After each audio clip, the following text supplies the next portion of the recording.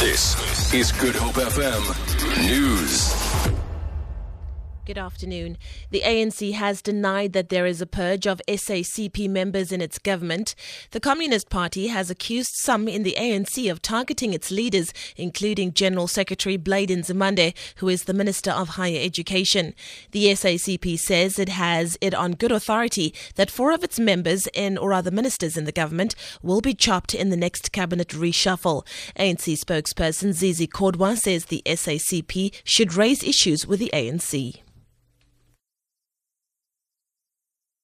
Those allegations, the Communist Party will discuss that in the Alliance Secretariat. But I don't think necessarily there is such a decision or reject a notion that suggests that there is a notion within the ANC that those who are targeted in the main are targeted because of their membership of the Communist Party. I don't think so. I mean, you would know that there's a lot of comrades in the national leadership of the ANC who hold dual membership. And therefore, there can't be such a decision in the ANC. But however, if in the view of the party, they think that communists are being targeted for whatever reason, let that be a discussion within the alliance. And I think the ANC will listen to that.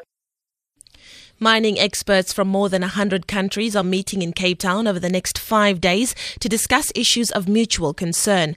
They will look at ways of advancing research in the field of geological science and also talk about mining, minerals and volcanic matters. The 35th International Geological Congress was opened today by Mineral Resources Minister Mosebenzi Zwane. It is attended by more than 4,000 delegates. South Africa last hosted the event 87 years ago.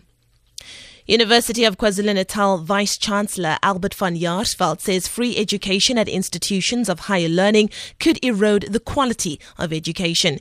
He is addressing the Fees Commission in Durban, which was set up to probe the feasibility of free higher education in the country. He says this will only be feasible for the poor. Van Jaarsveld says a clear roadmap should be drawn up to allow the eventual implementation of free education. And finally, Gauteng Education MEC Panyaza Lesufi is currently locked in a meeting with a learners delegation at the Pretoria Girls High School. Lesufi is on a fact-finding mission following allegations of racism against black learners at the school. Learners claim that they are being forced to straighten their hair. The group of learners has agreed to meet with Lesufi to present their case. The MEC will later meet with the school management and the school governing body. For Good Hope FM News, I'm Leanne Williams.